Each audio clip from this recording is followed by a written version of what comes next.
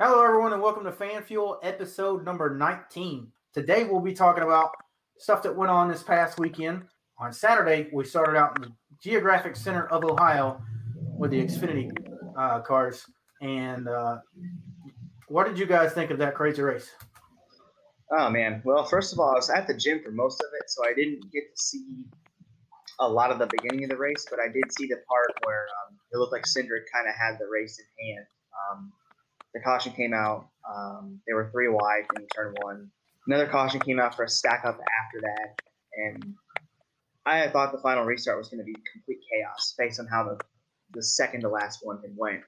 But surprisingly, Allmendinger kind of got a jump, and he was untouchable after that restart. So that really surprised me. I thought for sure that Ty Gibbs would have one more chance at him. Yeah, I thought it was a good race. I only saw, I think, the last stage. I picked it up right when AJ got sent to the back and made his last little charge to the front. So the whole time I was kind of rooting for him to get back up there. That was a really eventful last few laps with those late cautions. I'm not a big Cendric fan, so it was kind of amusing to me to see him get kind of punted off the track there. So, Yeah. but it was pretty damn good race, and Mid Ohio never disappoints. Yeah, I'd have to second that. Mid Ohio definitely doesn't disappoint. I remember when Justin Marks won that range race a couple years ago. That was pretty cool. They always have some crazy stuff going on. You mentioned the restarts. I personally thought there were too many cautions. I'm more of a green flag run kind of guy, especially at road courses. But with those cautions came some really crazy restarts, and there were guys going off the track, whether it was Harrison Burton or Noah Gragson on the first initial start of the race. Miguel Paludo got hung out to dry. The Austin Cindric went spinning there right in the last little section. And I saw a lot of stuff on Twitter, and I wanted to get your guys' feedback because I kind of agree with what a lot of people were saying is, why don't we start these races on the back straightaway like all the other series do? And do you guys think that would help some of these restarts out? That's a good question. I definitely think it would because by the time they get to the start finish line, they would be spread out a little bit. But I think the one thing they can't prevent is they're still going to race like animals on a restart. As long as they're close to one another, they know that they have to make up as much ground as they can right now. And the wrecks might not happen in turn one anymore or the keyhole anymore, but they might just happen in the corner before the start finish line. If that makes sense. Yeah, I agree with Nate. I think moving it around is just going to move where that initial runoff happens. Guys are always going to try to dive bomb the first corner on a road course after the finish line. That's just kind of always how it has been. We've seen quite a bit of that at Watkins Glen, even. So I see where everyone else is coming from, and I do agree that we should be racing with the start finish line where it is for literally everything else that races there. I don't know that would cut down the cautions though. I don't know. I'll have to agree with the majority of the other fans on Twitter on this one. I think having that longer back straightaway gives a lot more room for people to, yes, fan out, but also string out a little bit because if you get a better jump, it's going to cause a lot less chaos in my mind than that very short front shoot that they have there. I mean, it's a turn and then a little bit and then a turn again, and that's why I feel like when you had those 40 cars barreling off in there, you saw all those guys getting bunched up and put three wide onto the grass. And I feel like it could be mitigated, but I do see where, hey, we still have 40 cars barreling down in there. It's kind of inevitable. But hey, we don't know until we try it. But something else that happened, and Colton alluded to this, was AJ Allmendinger had a penalty and he had to come from the back.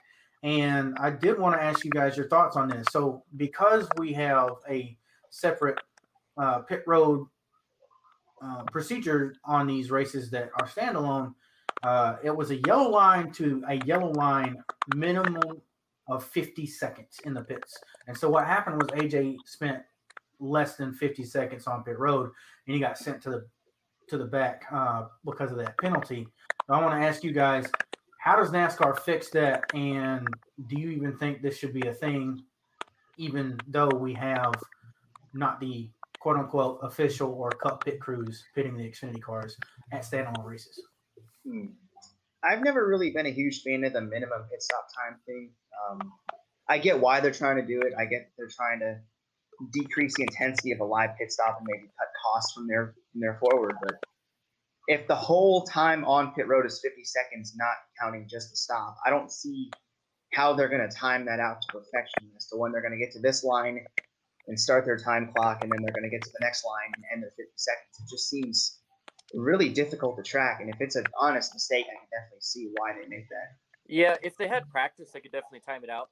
We'd see guys in practice runs going down, making a stop and saying, okay, well, this was 50 seconds if we were stopped for 15.1 on the stop itself.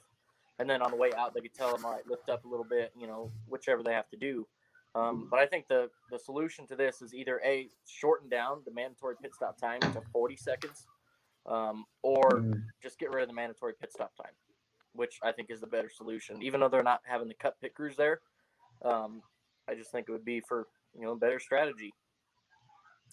Yeah, and I would say normally the cream rises to the top anyways, so it doesn't really matter who's pitting. The faster drivers are going to end up most likely winning the race, barring some sort of chaos. And I don't know that getting rid of the rule totally is kind of fair since we're doing stage cautions anyways. I think it's kind of mitigated it. So I don't know, maybe a minimum stopped time rather than from yellow line to yellow line. You have to have a minimum of, let's say, 25 seconds in the box. How you get there and how you get out of the pits are already controlled by this pit road speed limit. So I feel like you simplify the whole rule if it's just in that box for your pit stop. I feel like there's no way you can get that wrong if you just say, all right, AJ Allmendinger didn't sit in his pit stall for 25 complete seconds. He's got a penalty. There's nobody that can really get mad at that because it's a very clear and concise rule. People don't have to practice it, and it would just fix the whole thing. But on Sunday, we saw another race, and this time it was going way over to the West Coast for the Cup guys.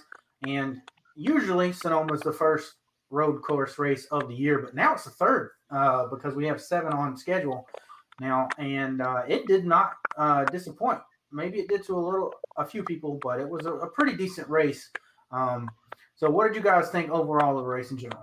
Yeah, I thought the race was really good, but the only thing that brought it back was the fact that we didn't get a true long run to the finish like you get in most Sonoma races. Just when I think the race was starting to get good between Larson and Truex, who seemed to be the two dominant cars, the cautions just start coming out over and over and over and over again, and that kind of just turned the race into a couple one-lap sprints at a time, and that really kind of guaranteed the win for Larson, if you will. Yeah, I agree. This was a good race. Take what I'm about to say in mind with that. I still think this was a great race. However, this race proved to me 2 things. One is that we don't need stage cautions at road course. That killed all the strategy. I used to love watching and see who would try to cut out a pit stop somewhere during the day. And it just completely went out the window with the stage cautions.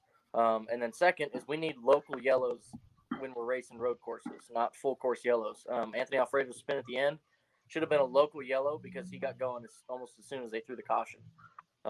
There's quite a bit of time where they should have just had a local yellow, let the guys race the rest of the track.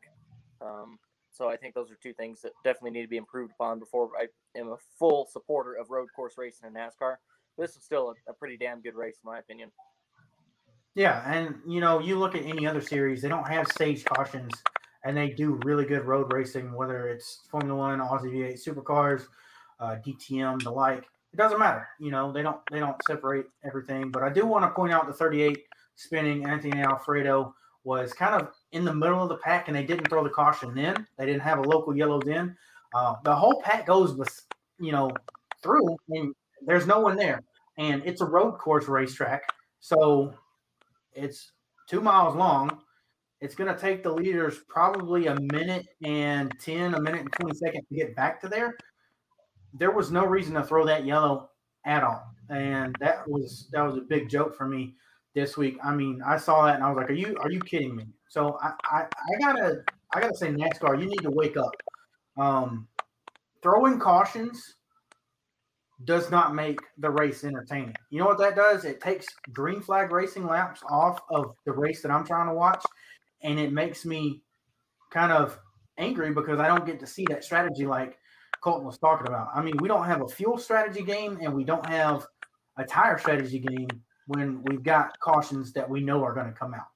You know, we saw very good racing at Sonoma and Watkins Glen for years, and it was because those guys were going and running the race backwards, and they just kind of got screwed up because a caution came out in the middle of the pit cycle, and guys on one strategy capitalized while guys on the other strategy might have fallen back a lot, and it made that race compelling to see guys try and come back from getting screwed over from a natural caution. So I don't know. It was just really frustrating to me that we saw something like that. And I think that goes a lot to say that there's 40-something cars on these tracks. It's not like we're watching an IndyCar race with 22 guys out there. There's going to be a lot of chaos without having those cautions. So I don't know if you guys agree with that sentiment. Yeah, I think I would agree. I think that their motives are different than ours, and you look at it from this perspective. They want to see their version of entertainment. Is like, hey, we want restarts. We want guys shoving each other out of the way. We want all that kind of stuff, but they don't seem to want the green flag racing where you could see a guy like Truex running down somebody late in the run. They don't seem to care about that side of the racing. They just want whatever looks the best for a TV highlight reel. And long green flag racing doesn't give them as much to post on their social media accounts as a 25-car pileup on a restart going into turn one. You know, like the Roval, for example. Yeah. Yeah. Well, I don't know. It kind of feels like instant gratification versus overall satisfaction. Yeah, exactly. Yeah, and I'm a firm believer that guys like Jeff Burton and Carl Edwards, A, would not race in NASCAR in this day and age, or B, just wouldn't ever get a ride because there's so much saving tires and managing the long run, whereas now you just really have to be loud pedal on all the time and just wait for the next caution for you to make up spots. Yeah, and it's not like those race wins that we think about when we think about specifically Carl Edwards, like his first win in Atlanta, where he was more than a couple seconds behind Jimmy Johnson there, ran him down while Jimmy was on older tires because he kept them fresh. I don't know what the problem is. I don't know if there's a disconnect between fans and stuff like tire and fuel management, and that's why we're getting all of this gung-ho type racing. But I mean, I was always thoroughly entertained from a fuel mileage race at a Michigan or a Pocono where somebody could come from nowhere and just win the race because 3 or 4 other cars ran out of gas on the last lap. I don't know. Maybe we're just a different old school breed, and the new school guys just can't handle it. They don't have the attention spans or whatever. Yeah, exactly. And it's funny because we're relatively young, all of us, and the fact that we're still getting on them about it, you know, I even see kids on Twitter saying the same thing that we are. So I think that they seem to not understand that younger people don't all have short attention spans. Like if you're in the sport, you probably do have a longer attention span than the average person my age would. Well, they don't call it high-speed chess for nothing, right? Right, exactly. I mean, and to me, if you can get a good finish every once in a while, you'll get people's eyes on the sport, and you'll get them to appreciate what's going on with each of the races. You know, I mean, yeah, we could watch a Coke 600 where Kyle Larson leads all but 2 laps because of a pit cycle, and has the whole, you know, field 14 laps down, a la Ned Jarrett in the Southern 500, and it still be a very compelling race from second on back. So I don't know. I guess maybe they're not NASCAR fans. Maybe they didn't grow up with it, and they just put on a suit and tie and are out there to grab money. I'm not really sure at this point. But moving on a little bit, I do want to talk about one of the other controversies that came from this race, and we didn't see the first part of what happened until a few days later on Twitter, and then the driver that was involved got on SiriusXM radio and kind of explained what happened, and that was what happened between the 34 of Michael McDowell and the 99 of Daniel Suarez.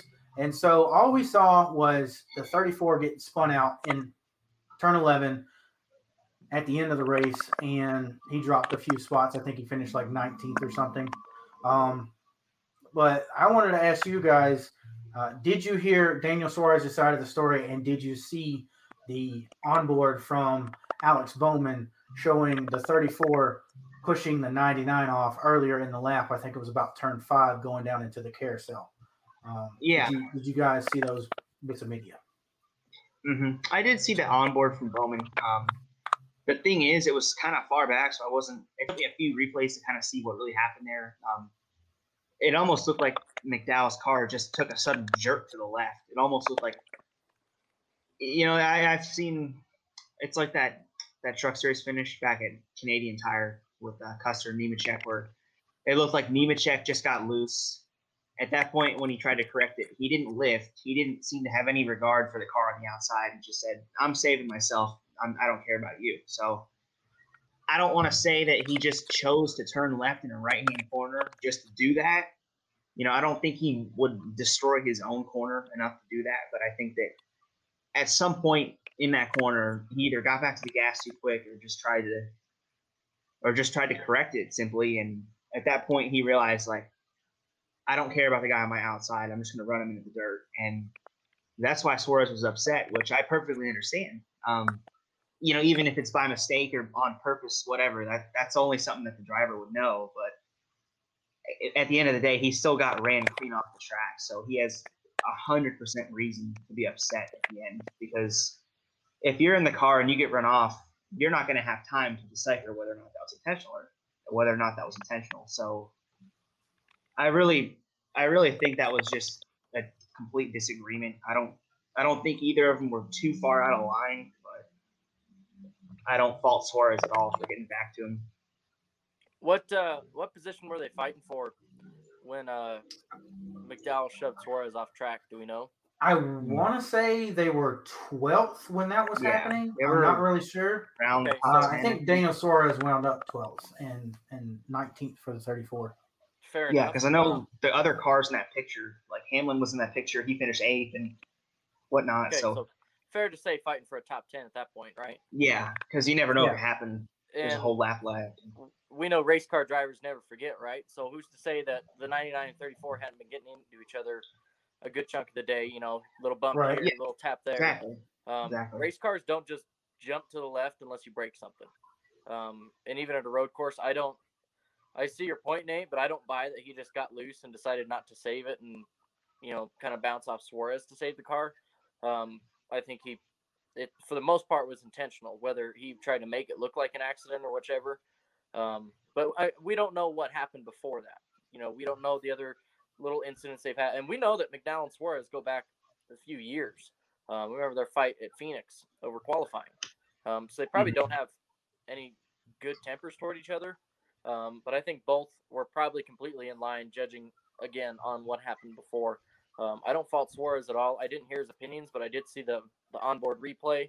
And again, it's kind of hard to tell. Like Nate said, it took me a couple replays to figure out exactly what happened there. But, I mean, neither party's at fault, and then both are probably in the right at some point. Yeah, exactly. I guess it almost, the way that car jerked, it almost reminds me of Richmond back in 2008 with Kyle Busch and Dale Jr., where you could see that everyone thought at first, like, yeah, he meant to do that, but you could see the car jerk because he was trying to chase the car up and it just snapped back. But I mean, like you said, whether it was intentional or not, Suarez still has a reason to be mad because, he got run off the track, whether there was intent or not. Like, there's no reason to not be upset at that. Yeah, and that's what he said in his interview on SiriusXM. Basically, he said that after the race, he went and spoke to Michael, and he both kind of brushed it off. I guess Michael understood that what he got was what was going to happen if he runs someone like Suarez, who is kind of a bulldog, or I guess for a pun reason, pitbull. Pitbull, yeah. So he kind of understood that, but he was also fighting with the 48 at this point, and they had been rough riding all day, the 34 and the 48. So Suarez said he thinks he might have got the wrong end of the stick on their stuff, and maybe he was just being a little too aggressive because he was fighting the 48, and that's why he got into Daniel Suarez. He said there was no bad blood. I don't really think that because, he did kind of slam Michael McDowell into the concrete. at Phoenix a couple years ago over Yeah. qualifying. So I don't know. We'll have to see if anything comes of it. I doubt it will. Michael McDowell's a pretty level-headed guy. Daniel Suarez seems to have his priorities straight this year. I'm not sure that a feud would be very good for the trajectory Trackhouse is on right now. So I think we'll probably just see it kind of ebb and flow for a little bit and then be nothing by the end of the season. But moving on, those Hendrick cars were fast, guys. And I know we had talked about it in our personal group chat that we have for the podcast. I think it was on DBC that they said the Hendrick cars may have an advantage of upwards of 16 horsepower, especially at the 750 tracks. So I want to kind of ask you guys what you think of that, and is that the reason why the 9 and the 5 just shot out like a cannonball at the beginning of the race and just couldn't be caught? I'm not really much of a technical expert, so I'm probably not one to quote on this, but I definitely think that their engines are overall better. That's always been their focus as a team. They've always prided themselves on engines. That's just the way it's been. But I don't think 16 horsepower would do that at Sonoma.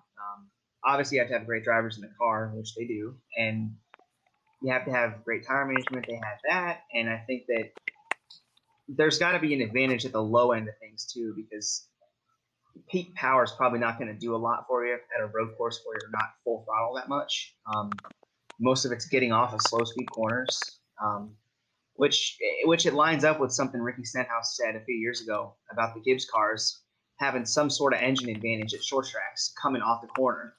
So I think in general, they're just better overall. I don't think there's one thing you could cite it towards, whether it be just top end power or torque or anything like that, because Keselowski said the same thing on the radio at Kansas. He said Larson ran more downforce than anybody else, yet still pulled him on the straightaways because his engine was just better. Like, he could turn down off the corner like an Indy car and still not lose any ground to a guy that was running a trimmed out setup. So I think they just have it all right now.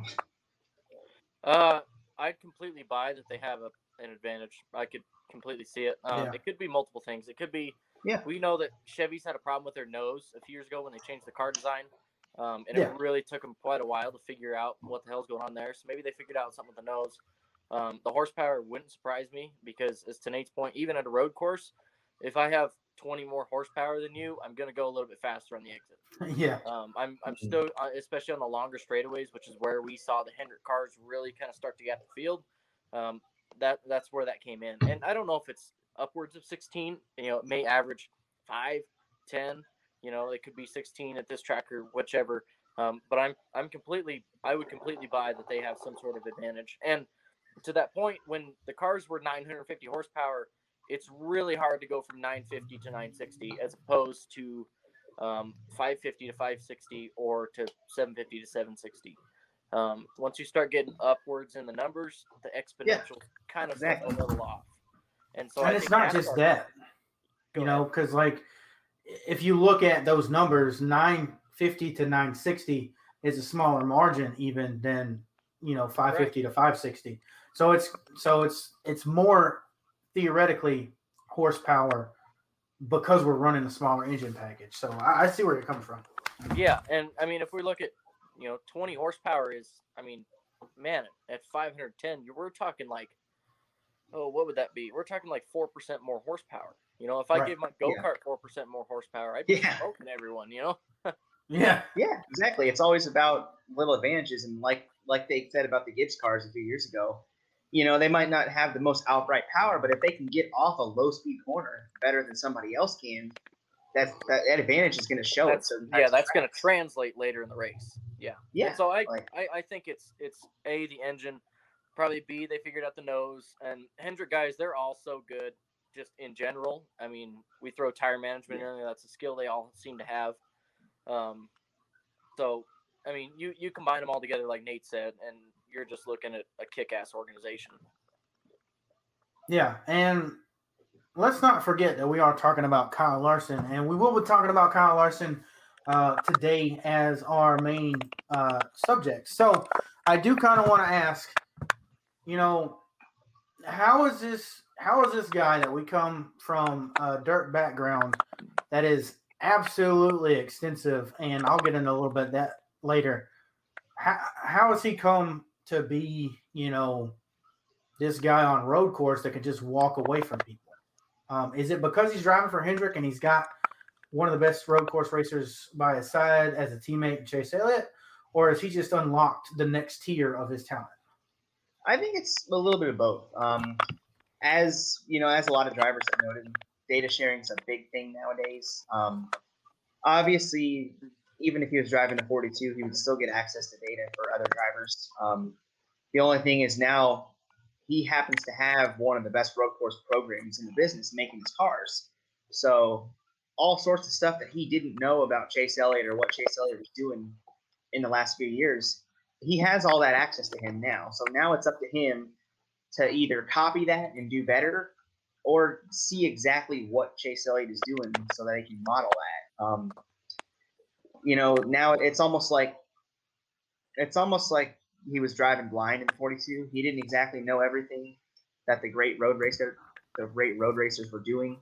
But now that he's got one next to him, it seems like they can't hide anything from him anymore. He's got it all there. So now that's where his talent comes into play, as in like, I have the talent all along. I didn't know how to do it, but now that the person who's been beating me is right next to me, he can't hide anything. Now I can just straight up see everything he's doing and use my ability to take care of that. Yeah, I agree with all that. I think it's a combination of things that's making Larson seem to light the world on fire. His talent. I still think that he is by far the best natural race car driver of my generation. I'd throw him in there with guys like Shane Meal, Tony Stewart, who can just kind of be playing video games on their phone and then immediately set it down, go jump in, drive this race car. Yeah. And I think he's got that, which so few guys do. I think the equipment plays a huge factor that people are forgetting about. He used to dominate races in that 42 in like 2017, 2018, and just kind of seemed to always lose it at the end, whether it be a restart or something happens. So the equipment's definitely playing into his favor. And then to Nate's point, there's a lot of data sharing going on in NASCAR in general, but especially when you're in the Hendrick stable and you've got Alan Gustafson right over there and Greg Ives right behind that corner. And then Jeff Gordon kind of looking over everything. I mean, you're talking about a whole bunch of knowledge at his access, and he's really taking it and running with it. I think this is kind of what we all expected him to do when he got into a good ride. I just didn't think under these circumstances and this quick would he be completely lights out. I knew he'd be okay this year, but I didn't know like lead the series in wins, lead the series in stage wins. I didn't think he would do it this quickly. Yeah, and I kind of want to go into that. So, who is Kyle Larson? Well, he's a midget national champion. He's a K&N East champion. He's won the Battle at the Beach in 2013. He's won the Rolex 24. He won the All-Star race. He's won in trucks. He's won in Xfinity, and he's won in Cup. I mean, the guy had no real reason to go run super late models, and he won in his second start. He's racing the Dream this weekend and then going to the All-Star race, and that's the biggest dirt late model race there is. And, we know he's won the Chili Bowl. He's got multiple successes in open wheel dirt cars, whether it's wingless or wing sprint cars, 410s, what have you. I mean, we know this guy is talented. Colton said it, generational talent. I've said it before on this podcast. I've also said I don't like the guy, but I respect the fact that he is probably the greatest race car driver of my lifetime. And I can't wait to see what else he's going to do. That's a bold one right there. I think it. I don't think you can argue with that. He gets in anything and wins. If you put him in a Indy car, I think he can go out and win the Indy 500 in his rookie year. And I have no aversion to saying that. I would put money on that. Okay. So, I mean, but like you guys said, this was a change of culture for him. This was something we thought he was going to be successful in, but he has come in. It took him no more than 3 weeks to win that first race at Las Vegas, and he has dominated since. Yeah. I mean, this is astonishing, even though it's Kyle Larson we're talking about, because we're so used to him being that mid-pack guy because he was with CGR for so long. Yeah, I would agree. Like you said, I think it's hard to really prove who the best single driver of the generation is because there aren't many guys that are even allowed to run multiple series anymore. You know, the only crossovers you get these days are if you're an open wheel guy, you usually go run sports cars for your free time. Or if you're a NASCAR guy, you go run dirt cars or late models in your spare time. There's no real there's no more this guy's going to go run the Indy 500 one week and then he's going to go run F1 the next week. There's not as much doing that. So I think you do have a very good point. I think that he's definitely the closest thing we have to a Tony Stewart or a Juan Montoya of this current decade. It's impressive. I kind of thought it was a little bit premature last year because he won 40 of the 80 dirt races he ran last year or something like that. Yeah. And now people are saying, oh, he needs to show us we can do that in NASCAR. And sure enough, he's pretty much shown that already. So yeah, I think, it's kind of cool because I grew up with Tony Stewart was one of my 2 or 3 favorite drivers growing up. So it's almost like seeing that all over again. Yeah, I'd even compare him to a modern day Mario Andretti. Andretti started on dirt, kind of went into stock cars a little bit, and then took his own route. Granted, like Nate said, that was back when you could run an F1 race this week, IndyCar, NASCAR, all in the same season. I kind of wish they could do it now.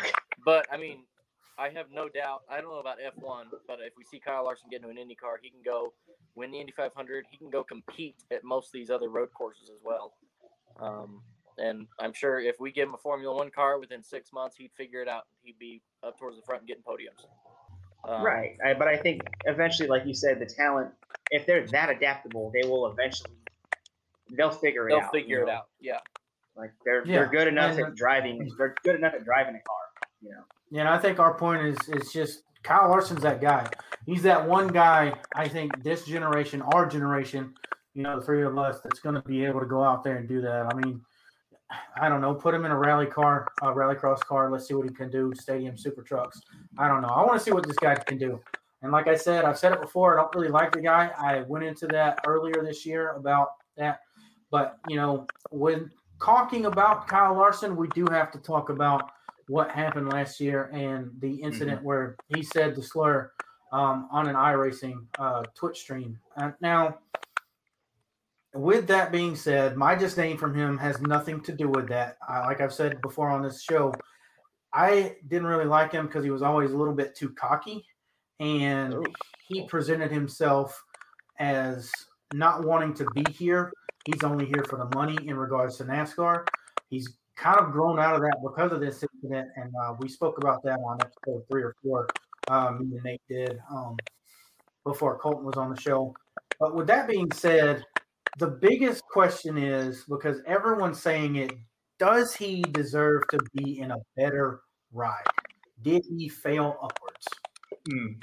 It's tough. I don't want to say that he failed to get where he is just because a lot of people kind of gloss over the fact that he was well into talks with Rick Hendrick before this ever happened. It only came out after he was announced to get the 5 to where they're like, yeah, we already talked about this.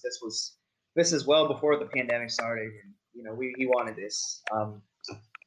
But with that being said, I do think that there's a point.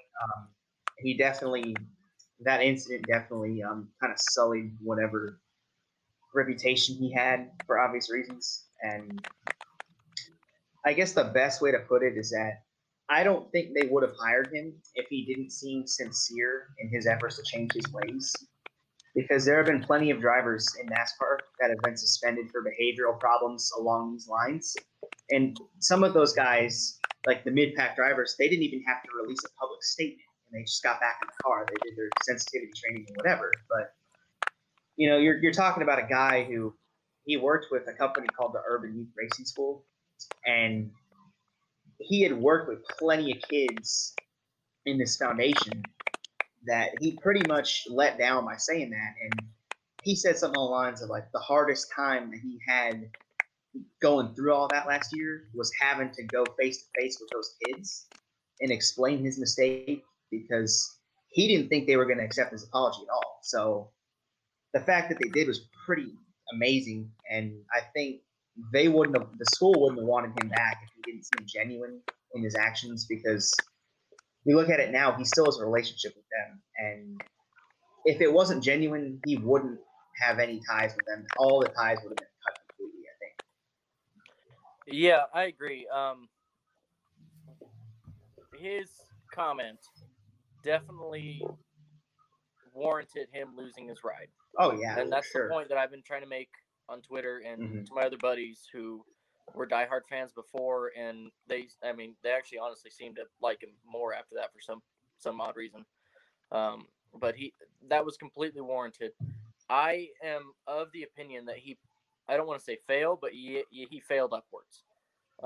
He got out of that ride, and it's almost like it just cleared up any contract and any conversation he had, because Rick Hendrick was really the only guy outside of maybe Gene Haas who could field the car full time with the equipment he's in to get him to the spot that he's in now. I would have, especially seeing what happened with Kurt Busch 10 years ago, and his whole fallout with Penske after his allegations and all the trouble he was in. I would have liked to see him go to a smaller team, not necessarily to like a Rick Ware or anything, but I would have liked to see him fill in at Front Row Motorsports instead of out Anthony Alfredo or one of these kind of mid-pack teams, to then say, okay, this is now behind me. Now I'm going to step into this top equipment, where it seemed at the time like, WTF, why the hell is this guy getting fired from this ride for what he said, and then thus being placed into arguably one of the best cars in the field. Right. And now, obviously, I get that part. It's proven it's the best car in the field. I didn't agree with that at the time. I don't know that I still fully agree with it. Especially now, it seems like there's more Larson fans than there's ever been. Right. And I was a huge Kyle Larson fan before. I always called him my second favorite driver. Blaney wrecked out. I was supporting Larson. I actually met Larson at a party in Talladega on the Boulevard before this all happened, and that was a highlight of my life. And then after the event took place on the iRacing, I didn't want to associate, and I'm still kind of weary about it, because to my friends that don't watch NASCAR, he's not the Kyle Larson that we know. He's the Kyle Larson that the media had portrayed for a couple months. Right. This NASCAR driver got fired because of this. Right. Yeah, I think that's the biggest. Yeah, so I would have liked to see him go into a Front Row, into I'm trying to think of another mid-pack team. Maybe to Trackhouse would have been a good fit for him. To something along those lines, to just kind of ride out for a year or so and let everything really settle down. The hardest part with that stuff is that, the joke that says too soon when it comes to that kind of stuff. I think that was sort of the problem. It almost seemed like the incident, like, it has to take time to settle down. Like, time is kind of the best healer when it comes to these things. And absolutely, there wasn't any time. Like, he went straight into that next car, for example. There wasn't that sort of the rehabilitation punishment, right? There wasn't like a quote unquote punishment through the public, like what Kurt Busch went through, as in, like, his punishment sort of was going to Phoenix Racing. I can kind of agree there with you, Nate. But also, I mean, he still didn't get to finish the 2020 season. He didn't get to finish that contract. He got fired from every contract he had, with sponsors, with his race team, with sponsors for his sprint cars, even. So I think the work that he did out of the track kind of proved that he knows that he fucked up and he fixed it. I'm not necessarily kind of on the side of, yay, he deserves to be in that 5 ride. For me, kind of like what Colton was saying, I think he needed to do a redemption arc, like you guys had said, Kurt Busch did. For me, that would have been the utter irony of him going to the 43 and having to serve a year instead of Eric Jones going there. Would have been the absolute best and most humbling experience I think that Kyle Larson could have had, because and I agree. It's a decent, and it's a decent team, but it's also not the best car on the garage. Right. I think the toughest part, like these things, is that people sort of view the punishment, where this comes from. Like I think people want a punishment that can be seen. Right.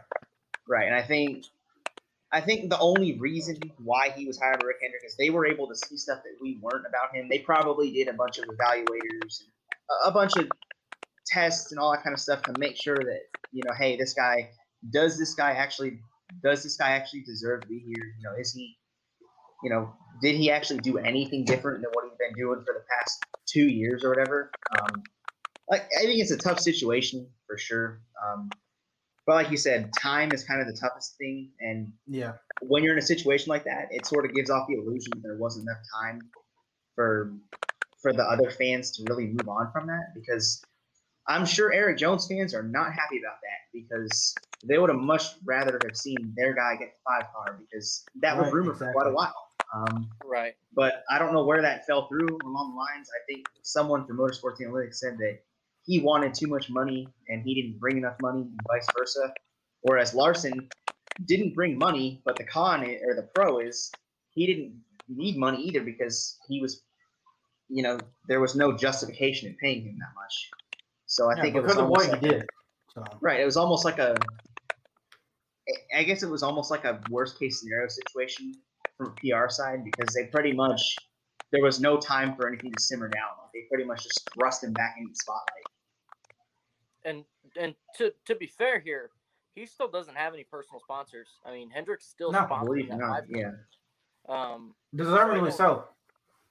And I don't.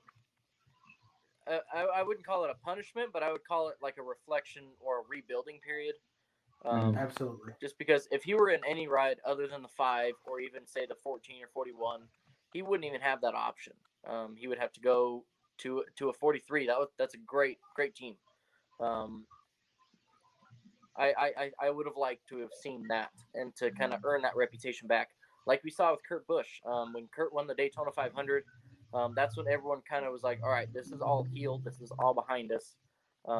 Kurt is, I mean, he's almost a godsend now, in our opinion.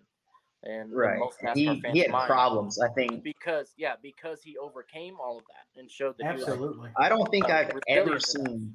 Right, I don't think I've ever seen a driver that had started out more trouble than Kurt Busch. He had, and it's so like, if you want to talk about behavior issues, that guy, he's probably one of the few guys ever to have run himself out of a Penske ride just via his mouth. I don't think Roush was a huge thing, but he did get in trouble a couple times over there.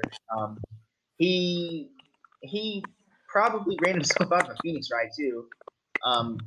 He had, his list of behavioral issues was probably longer than his list of wins at the time. I don't know. That's definitely like a once in a lifetime story for sure. Yeah, and I think what you guys are kind of alluding to is kind of like everyone respects Kurt Busch now. And right. I don't think anyone can say that the same kind of avenue was taken by Kyle Larson. I don't think that it's not that he doesn't deserve the 5 car, because talent-wise he definitely does, but he hasn't served his penance enough to earn my and the majority of the fans' respect when it comes to getting that ride. So I guess no. And at this point, I don't know if anything. Like, he could go out and win the next 6 championships, and 7 years from now, I still don't know that I'd feel a whole lot different knowing the backstory. Right. How long would the sentence be, if that makes sense? Like, would it be 30 years, and would people still kind of, would there be any sort of time heals all wounds type thing with him, or would there be? Well, because I mean, would you rather have him spent 1 year in the 43 and then people instantly forget about what he said, or would you rather have had him, drive the 5 car for 10 years or whatever, and see where eventually people would come to the same conclusion, but the only difference is when they would come to that conclusion. I guess my final thoughts. Yeah, I guess my final thoughts on the thing for this is we didn't see him go into an area and kind of have to build himself back up. He went straight into this 5-car. Like I said, just a few seconds ago, he deserves that ride based on talent alone. But I mean, based on merit, that shouldn't have happened, in my opinion. If he'd have never said anything, if this incident never happened and he popped in that 5-car this year, top of the moon, most respect I could have for a guy in NASCAR because he went from a mediocre ride to the best ride in NASCAR and is doing something with it. Yeah. It's kind of campy for me because he didn't do it that way. Yeah, I agree completely. To Nate's point, the whole put it on the back burner and forget about it, I think that's exactly what needed to happen because now he's propelled into this 5-car. He's winning races. Like I mentioned earlier, to my non-NASCAR watching friends, they see him in the news and they think, oh, that's the N-word guy. And that's right. I think as long as he's winning races in that 5-car, and especially because he won a race so soon after, that's kind of the stigma he's attached to non-NASCAR fans. Right. We can sit and gripe about it and we can defend him all day, but I mean, if he would have fallen off the back burner for 2, 3, 4 years and kind of worked his way back up, I don't think we would see that in the future, and only time will tell. Yeah, and I think another key thing is that, I guess I don't know if he would have come back to NASCAR if he wasn't offered a ride that good. I honestly think that if there was no good ride on the table, I think he would have raced in sprint cars for a few years and then came back once there was a better opportunity for him. Like I said, I'm not sure. That's right his thing with the guy. Yeah, and to your point, Alex, I mean, we didn't see that rebuilding period in the public eye. We heard about what he's done outside. Right, because he didn't have social media for quite a while, did he, after that? And we didn't see that as NASCAR fans and as race fans, him going out and rebuilding. Granted, the public did see it in Minneapolis, in St. Louis, all the places he was. But we as NASCAR fans didn't really get that justification. And granted, justification might not even be the right word here because I'm sure most NASCAR fans probably wouldn't agree with it. At least the ones I've talked to. But I feel like having that buffer period and that rebuilding would have. Yeah, and I think it was a disservice to not only Kyle Larson but to NASCAR as an image itself, because you've got this social justice movement happening. You've got Bubba Wallace, having the Confederate flag removed. You've got Steve Phelps saying what he said at Atlanta. And then you've got this guy coming out here dropping a racial slur and not the easier version. He dropped that hard R and then he's on top of the sport right now. It's a little bit topsy-turvy, kind of confusing look from an outside perspective. Yeah. And I think that's where you were going. Right. I think it's because a lot of the work he's done, like you said, is outside the public eye. Like, nobody even knew he was in Minneapolis or St. Louis or whatever doing that stuff until someone took a picture of him. Like, how would we have known? Like, he basically didn't have social media because I'm sure the reason he did that is because if he had posted it on social media, they would probably say, oh, you're just doing it for PR and whatnot, Yep. I think couldn't have said it better. He kind of had the same idea that we had of trying to sit it on the back burner. He just had 1 year to do it. He didn't have a lot of time to do it, if that makes sense. Yeah. Even less than that. Just the COVID break to now. Yeah. Right. 8 months. That is not a long time to change your image. No. And I guess, this has been a pretty good conversation. We've all kind of had our thoughts about the incident, where we think it should have went, what would have happened, had the incident not happened.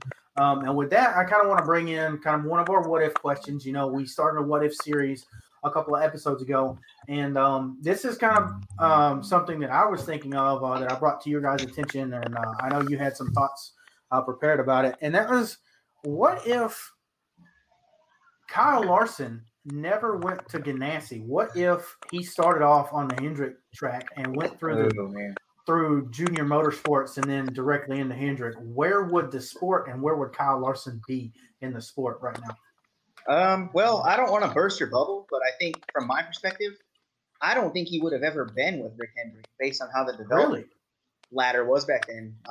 He won the K&N East Championship in a Toyota. For Rev Racing, I believe. He won a couple of midget championships for Keith Kunz, which is like a TRD pipeline team. And from what everyone seems to say, the reason he went to Ganassi is because he was full in on that Toyota ladder before the TRD program was highly touted to be a development program. He went there because Toyota wanted money for him. They wanted him to bring a certain amount of sponsor dollars, which he couldn't bring.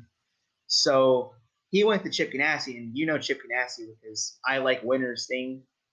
Yeah. Took him on. He was one of the few guys to take him on with no money whatsoever, except his own pockets. And ever since that incident, Toyota has been completely different. Like the guys like Eric Jones, Christopher Bell, they didn't bring money at all. Like they just used TRD sponsorship, like JBL or Rheem or Sirius XM. All those sponsors were there because Toyota knew the mistake they made in losing Kyle Larson over money to where they're now like, hey, we want to make sure that our development prospects don't need to bring money anymore. So I think if things with Toyota fell through and there was no Ganassi, I don't know if he would have had a top tier opportunity in the sport at all. Okay. Let's say he does, though. Let's say he goes through the TRD ladder, like you said, burst my Hendrick bubble. You know, he's going to end up at JGR or Furniture Row. Right. Who do we not see in that ladder? Is it Matt Kenseth? Is it, or I should say Matt Kenseth? Is he out earlier? Is it, a Carl Edwards is out earlier? Is it Truex? Is it Bell? Like who is he going to take that spot of? I think on the timetable, had Larson gone up with that TRD with funding, we would not have seen Truex go to Furniture Row, or maybe Edwards. Say if Furniture Row was Chevy in 2015, Larson was a Cup rookie full time in 2014. So say they leave, Larson only did 1 full year of Xfinity for Turner Scott. So say if he got 2 full years of Xfinity for the JGR Xfinity program, and say they move him up in 2015 instead of 2014, and that's when they signed Edwards. So my thought is, since Furniture Row was not a Toyota team at the time, that they might have just had to put him in the 19. I don't know where he would have gone. Like, I don't think Toyota had another team back then, because I think Michael Waltrip was in their last year of existence in 2015. Yeah.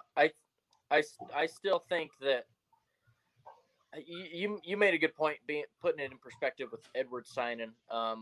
That's a really good point, but I still think we don't see Truex go to that 78 car. At that time, the 78 was definitely improving. They had already had a win with Regan Smith at that time.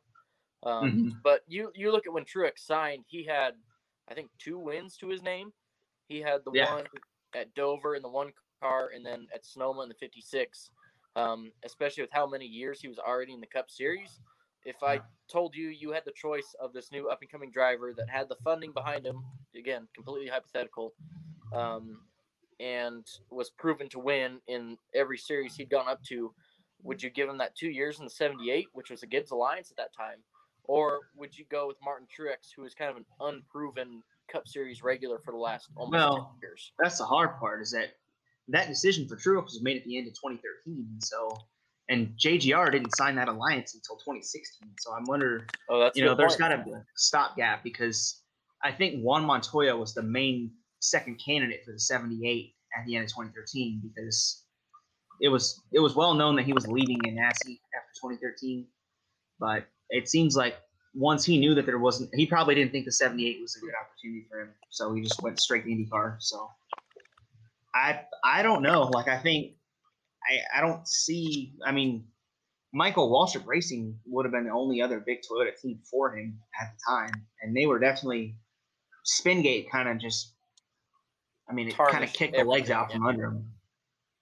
There was a bunch of other stuff going on, in the back of the back of that program with Rob Kaufman and Michael Waltrip. Anyways, I feel like they could have got around Spingate, but that's a whole other can of worms for another episode. So I kind of want to go back to my original question then. Colton, I'll lead off with you this time. So let's say he does get in that Hendrick manifold. Let's say he goes and runs maybe a season or 2 of Xfinity at JR Motorsports. Who's not going to be at Hendrick, and is he going to find success early, or is it going to take him some time? looking at the Hendrick ladder the last few years, I still think Chase Elliott moves up. I don't know that we see Alex Bowman. Oh, that's a good one. Yeah. Because you put William Byron in that kind of same timetable. Yeah, Chase takes Gordon's car. I think Larson moves up and pushes Kane out early, and then we don't see Alex Bowman come in. Right. So we're talking about a team with Byron, Dale Jr., Larson, and It'd be Jimmy Johnson. Elliott Jr., Johnson, Larson. Okay. Yeah, I think if you say Junior still retires after 2017, that's where I think Byron would have gone there instead of going to the 24 where he did go, because I think that if it comes down to Bowman versus Byron, Bowman is significantly less funded than Byron at the time. He had no sponsorship of his own, whereas Byron, he brought Liberty University. He seems to have all the Hendrick sponsors support him. So I think if Dale Jr. retired at the end of 2017, they would have just put Byron there. And I think Bowman would have been either not at all there, or he would have been pretty much stunned significantly by that. Right. And I think, honestly, I know Chase come out with the 9 after, what was it, 2 seasons in the 24? Yeah. If Larson would have been there at the same time, I think Larson would have been a very good spiritual successor to Jeff Gordon. I mean, they're from the same region. They're from the same background. Not really any reason, in my opinion, that the 24 should have been a thing for Chase Elliott going in if they were going to change it to the 9, later anyways. And that would have been good. And so we would have had Dale Jr. and Kyle Larson on the same team with Jimmy Johnson and your rookie Chase Elliott. And I feel like that would have been really cool. Byron comes in. I guess you guys say he would come to the 88. Maybe they change the 88 to the 5 still. And we have Jimmy run those 2 years, and then we see we see that naturally progress. And that's a really good point. I don't know. That Hendrick super team model would have probably never been a question mark, I think, if that would have happened, because they kind of had the big 4 guys and then all these little rookies, and now Kyle Larson's head of the show and carrying that team along now. Of course, that's debatable with Elliott being there currently, but I'm thinking at this point it would have been a smooth transition from older superstars to younger superstars, and I think it would have worked out better for the series as a whole. With that being said, I mean, where does that leave CGR? They had a flagship guy in Kyle Larson. Kyle Larson was that team. Now I realize that Kurt Busch is that team now, but Kyle Larson was CGR. Especially those 2016 and 2017 seasons. Yeah, I get kind of worried about them, like you said, because the Jeff Gordon thing makes so much sense with Hendrick. I mean, there's a picture of Kyle Larson as a toddler with Jeff Gordon gear from head to toe on. So that all lines up so perfectly. And I think if he's there from the start, I don't know what happens to Ganassi, because I think if Turner, Scott, and Ganassi had a semi-close relationship at the time, I'm not sure. I wouldn't be surprised if, say they get like a Justin Allgaier or something like that brings money, and he was kind of on a similar Xfinity team at the time. I can't really think of any other options for Ganassi that were like high-profile guys. So remember who I said Larson would push out? Casey Kane at that point. Oh wow, that's I never thought about that Kane one. You're would right. go to Ganassi, help that team out a little bit, because they still had Jamie McMurray. Absolutely, they did. And so they'd have 2 fairly high-name guys there. Right. I think Casey Kane would have been a good bet, like you said, because a good bet. He's been kind of tossed around quite a bit. I remember when he signed for Red Bull for 1 year in 2011.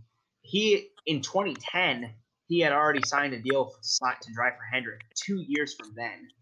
So when he chose to drive for Red Bull in 2011, he had already chose Hendrick in 2012. Like, that pre-contract was already done. So I could definitely see, say, Rick Hendrick's like, hey, this kid's going to push you out. I could definitely see something happening where Ganassi's like, I like winners. I like this guy. I want him in. Yeah, It makes too and much Case sense. Kane was a great driver before his health issues, so that would have been a He good was. fit. I'm glad you bring that up, Colton, because I would have never even thought about that. This whole situation is just fun it's fun for us. That's why we started the What If series to kind of look back at everything and see what can we come up with. The three of us all had different opinions on this, and it's fun to see where we lie. It's kind of an ebb and flow, and it's been really fun. That conversation was good, but we kind of want to move on to what is actually going to happen this weekend, and that is the All-Star race. We were going to make this a Welker joke segment, but I think all of us are pretty negative about it. So we're just going to kind of run through our thoughts, and we'll start a rotation. I'll go Colton and Nathan. Let's take a look at some of these points that we were going to talk about. Just say a little bit about our thoughts and then move straight through this. So first up, the All-Star race is in Texas. Oh man! This is it's a tough one. I don't know how to rephrase this in a nice way. I am in no means working for NASCAR, so I have complete freedom of speech in this regard. So I definitely think this was a complete a plot, just so that Texas's camp, like Eddie Gossage, would make sure to so that they couldn't pitch too big of a fit about one of the dates being taken away. It almost feels like a consolation prize for them, as in hey, if you guys shut up, we'll give you a little bit of something to make up for what we did. So, does Texas only have one date now, or do they still have two? Yeah, they only have one date. This is their second date for the trucks and Xfinity. Yeah, I could see this and have they released the 2022 schedule yet?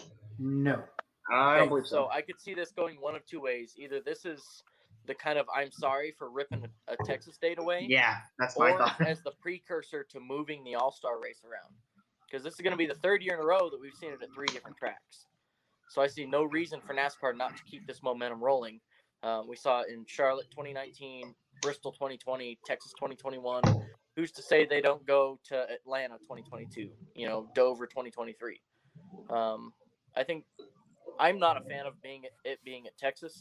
I definitely think more of an I'm sorry for taking away a date. However, I still think this is a precursor to hopefully moving that All-Star race around. Yeah, I'm going to have to disagree with you, man. I don't want it to move around. Just keep it at Charlotte and fix the damn cars. There's no point in changing it. I mean, you got Speed Weeks in Daytona, and you've got whatever they called it when you had the All-Star and the 600 back-to-back. I mean, that's 2 pilgrimages that I've wanted to always make, and I can't do that if they don't have the All-Star the week before the 600. So I disagree with that. Texas blows, so it only deserves one date. SMI needs to pay for what they've done. They already lost Kentucky. They should just as well lose a second date at Texas because they ruined that racetrack. I applaud them for trying. I really do. Everything that they're doing, they're trying so hard to do what they can to make the sport better. But this was a massive failure. And until they make turns 1 and 2 the same banking as 3 as 4 again, that track's going to suck ass, so it doesn't deserve 2 dates, especially our All-Star race. I don't think we need to separate the crews from their home. We talked about that earlier on an earlier episode where I think them having 2 weeks at home is very good for their family life as well as a little bit of stability when they're on the road. Texas is a ridiculously long haul for crews to go for an All-Star race. I don't want them to move it. This was just a big-ass joke for me. So next up it is Sunday night at 8 p.m. Colton, I'm going to start with you. Oh, it's a joke. What I'm going to be doing Sunday night when this race is airing? I'm going to be getting ready to go to sleep. Right. I work at 5 a.m. I'm not going to stay up to watch this race. It's going to be background noise while I do my last little bit of stuff for the night to get ready for work. And then I'm going to go to bed, and I'm not going to find out who wins the All-Star race until I get up on Monday morning. Complete joke. Everything with Texas in the All-Star race, I'm not happy about it at all. I don't know how to say it. I don't know. Yeah, I'm going to have to agree. Like I said, we weren't going to call this Walker joke because it'd just be Joker joke. So, yeah, very bad idea on the part. Okay, so I have some comments about the race weekend because you've got regular season races for Xfinity and trucks. you could have done that on Sunday as a doubleheader, had your Premier Series on Yes. on Saturday night if you just had to have it a night race. If not, let's split up the Xfinity race, put it on Saturday, put Sunday trucks and Cup and run it at a 4 p.m. time slot. And that way that we don't have to have the problems like Colton has, because I got to get up and go to work the next day too. I don't know that I'm going to spend all night watching that race. And then to our next point, I'll lead this one off. There's no all-star qualifying. You've got a 1 p.m. race, a 4 p.m. race, a 7 p.m. You could have done all-star qualifying. Are you guys as pissed off as I am? There's no all-star qualifying. Absolutely, 100%. There's no reason that they shouldn't have qualifying for this because everybody loved it. It seems like it was almost as good as the race itself. Watching the guys go down pit road at full speed and then trying to hit their marks perfectly. It's something that's really unique, and you don't get to see it anywhere else. And I don't think we've seen all-star qualifying for like 3 years now. So 3 years. It's pretty disappointing because it was essentially one of the biggest draws to that race weekend, and now we have none of it at all. It's like the same with the pit crew contest. Like 2 of the big things are completely taken away from what made the All-Star race kind of fun and special. Yeah. To be honest, I'm on the fence here. I miss All-Star qualifying. I miss seeing guys go down pit road full speed, lock up the brakes, slide through about 15 different pit stalls, and then hit theirs. However, I mean, NASCAR's already completely messing up this race weekend by changing the format to where basically every 10 laps we're throwing a caution.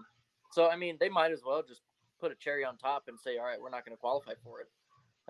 They're already completely ruining the All-Star race by sending it to Texas, of all places, and then changing the format up. And then I'm sure we're going to talk about it, but the horsepower is a whole nother ball game. And then might as well take qualifying away at this point. You know, you might as well just have them race backwards. I mean, I don't understand why they're doing it, but it doesn't surprise me. So yeah, Mike, we talked about the super speedway package when this was announced. We talked about the format when this was announced. I don't feel like we need to get right back into that, but I'll bounce off your point by saying why not put the cherry on top. My question is going to be to you guys, and since you brought up the point, Colton, I'll start off with you. Is NASCAR trying to kill exhibition races? We've got the Clash on a road course during the middle of the week, which doesn't make sense to me. I don't agree with either of those things. And then everything that you just said that's wrong with this all-star race. Could it be they're trying to say we don't need exhibitions anymore and we might have a 38 race schedule here in the next couple of years? Yeah, completely. I mean, if you look at how the all-star races run in the Clash, I think if you have a charter, you have to race regardless of if you want to or not. So now you're forcing the Rick Wares, you're forcing the Starcoms to go out and send a car to Texas just to ride around in the open. You know, I mean, why are we doing that? If we're looking at saving costs, kill the exhibition races. The Clash hasn't been what it has been for years. The All-Star race isn't near as cool as it was 10, 15 years ago. I think we are moving in that direction. I hope we aren't. I hope that we continue to build off of it and see the mistakes that we've made in the past. But it honestly wouldn't surprise me, and I wouldn't be totally against it. I don't know. I'm just not a fan of these changes to the sport. It's almost like a case of they tried too hard to fix it after a couple bad all-star races at Charlotte. It's almost like they're just throwing stuff at a wall and it sticks. That's just my base impression of the whole thing. Yeah, I don't know that it's working, and I have skepticism on how it's going to go. With that being said, we'll move into the all-star picks. Now, I don't want to outright pick yet, but there is an open. There is a fan vote. 4 guys are getting in. 3 from the open, each segment that is there, and then the 4th is going to be by the fan vote. Now, personally, I don't agree with the way the fan vote is. I think the fan vote winner should be announced prior to the open, and they just get to roll their car back to the garage, and they don't have to, potentially wreck their shit before they go to the all-star race. And then the next 3 guys are chosen by the open rather than the other way around. So I'll start off with Nathan. Who are your 3 guys from the Open and your fan vote winner? So who are the 4 guys that are going to go into the show? Well, I think for the fan vote, I'm going to have to go Matt DiBenedetto for this one. He's always kind of been really popular guy, and he's not locked into the show. So if he doesn't win one of the 4 segments, I can easily see him getting the benefit of the doubt with the fan vote. And then, then the 3. There's a couple guys I have kind of outlined. I'm not sure if it's going to end well or not because I didn't do any research prior to this.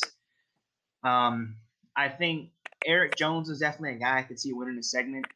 Bubba Wallace is another guy I could see winning a segment. Tyler Reddick.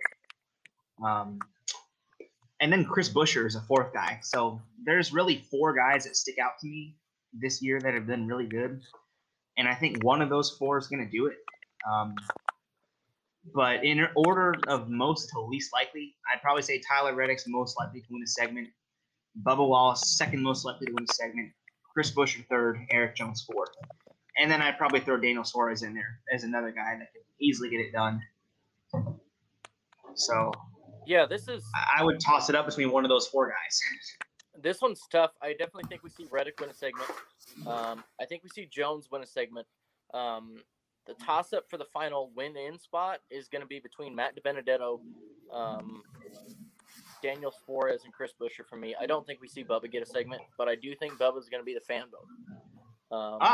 That's pretty like a swap almost for what I had. Yeah, so I think the last segment's going to be up in the air.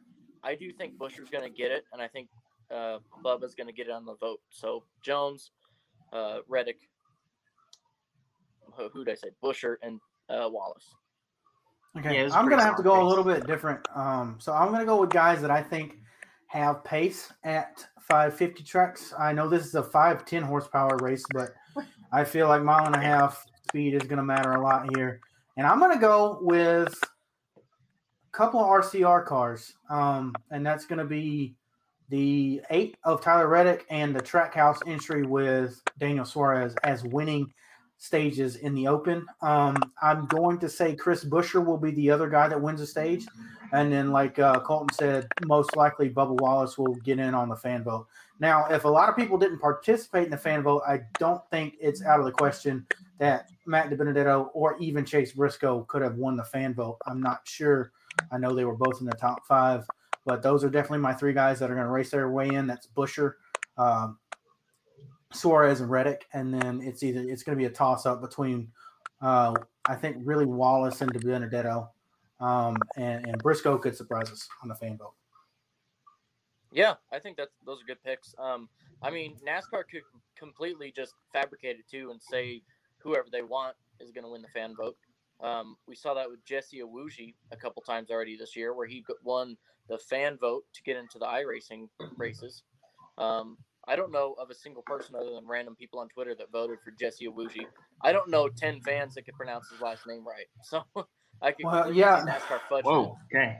Either that or the whole of the U.S. military, especially the Navy branch. They're definitely in on it.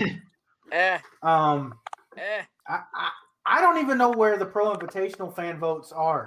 At least I've seen videos of Iwuji sitting in a simulator with a bunch of soldiers behind him, so I'm like, they have to be in on it, man. And well, yes and no. That's a completely different conversation. Yeah. Yeah. So let's stop while we're ahead of ourselves. We don't want to piss too many people off. Well, Nathan, it's all you. All right. Well, with that being said, it's time for our weekly picks, and I'm definitely starting to feel a little bit of pressure because I got 12 points and you two both are tied for 10. So it's gonna be tough. Yeah.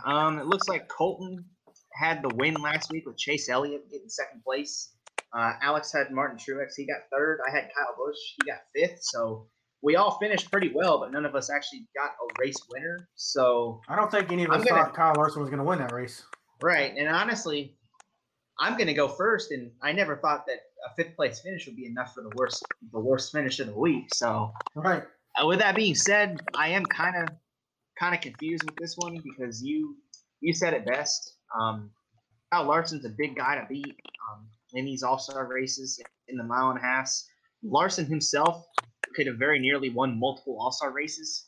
If you go back to 2016, he was pretty close to winning against Joey Logano there.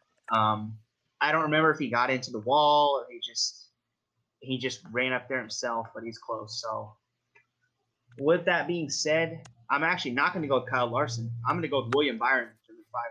All that build up for nothing, man. Yeah, I got you there, didn't I? He built Kyle Larson the whole time, and then he goes and just hangs it right and picks Byron. Yeah. Well, you know what? Since you're going to leave the 5 open for me, you take William Byron. I'm going to take Kyle Larson, and I'm going to run with the money. I'm going to get my $1 million, and you'll never see me again. Man, you guys, I've got 3 in a row on you now. Picking last 2 straight weeks. I'm going to tell you right now who is going to win the All-Star race. If he doesn't win it, he's going to finish second. The most aggressive guy in NASCAR right now, especially on restarts, especially in the low horsepower package, Joey Logano is going to win this All-Star race. And you know what I'm going to do? I'm going to throw up. Yep, Joey Logano, and we've seen him play the air games all the time. He's going to win this thing. Bro, we haven't seen that since Jansen last year. You know? He hasn't had enough speed, and I'm just going with Hendrick cars at this point. You know, I'm just like pick and choose a Hendrick car, and I'm going there. So I just figured I would throw a curveball with Byron in there because. Well, y'all can give me my 2 points next week. Okay. All right. So I'm guessing. We'll see on Sunday. You won't because you'll be asleep. He's gonna win. Now I think about it. Logano's gonna run around 10th or 15th for most of the race, like he does in a mile and a half. Get a late caution, restart on the front row, and just pretty much defend his way to a top 5. That's literally what happens every race. And now, come to think of it, I really don't want that to happen because that would mean I lose picks again. Well, guess what? You're going to have a late race restart. You're going to have 10 laps to go in the last segment because this format is trash. They had a perfect format, right? They had the 15-lap segments, inverting every other segment, and I don't know what the other stipulations are because there's just so much going on. And then the 30-lap green flag pit stop required segment, only green flag laps count all night. Good. And then they were like, we know that the car's not going to put on a show unless we bunch them up. So let's do another 10-lap run. So you're going to have that 10-lap run. That's all I could say. So good luck to both of us, being that we picked Hendrick cars that are seemingly better on long runs at these racetracks. We don't know what's going to happen. They're running the same aero package, but they're running the 510 horsepower. So I don't know. Toyota's kind of been more dominant at the speedways, it seems, this year. So maybe we just totally all lost the ball by not picking a Toyota. I think Kyle Busch has definitely been the best mile and a half Toyota this year. Yeah, and with them being better with the speedway motors themselves, I mean, there's no telling what could happen. I guess we'll just have to find out Sunday night. With that being said, it's been a damn good show this week. Thanks for listening all the way to the end, as always. We got some good new stuff coming to you guys very soon. We'll be announcing all that as soon as we finalize a lot of different stuff. Colton, you got anything for us? I don't. I'm still trying to give away this Earnhardt bear from last week. I'll just change the code word. Y'all can see it. Red and white, Dale Earnhardt Jr. bear. Still got the tags on it, little beanie baby. If you tweet at me with the word 510 or the number, I will send you this bear. All right. Well, that's at Cranmore Colton on Twitter. And, of course, as always, you can follow us or interact with us on Twitter at FanFuel Podcast 1. That's a capital F, and a capital P. Tag a 1 on the end, and that's our name on Twitter. And we'd love to hear from you. We want to put some more of you guys out here for some fan spotlights in the future. I would love for that to happen. We'll hopefully get some live stuff going on here shortly so that you can participate during our recording session, even if you don't want to chime in with your face. And we'll see what we got in store later. But thanks for listening to this far into the thing. Fun night as always, guys. And thanks for listening. All right. Bye.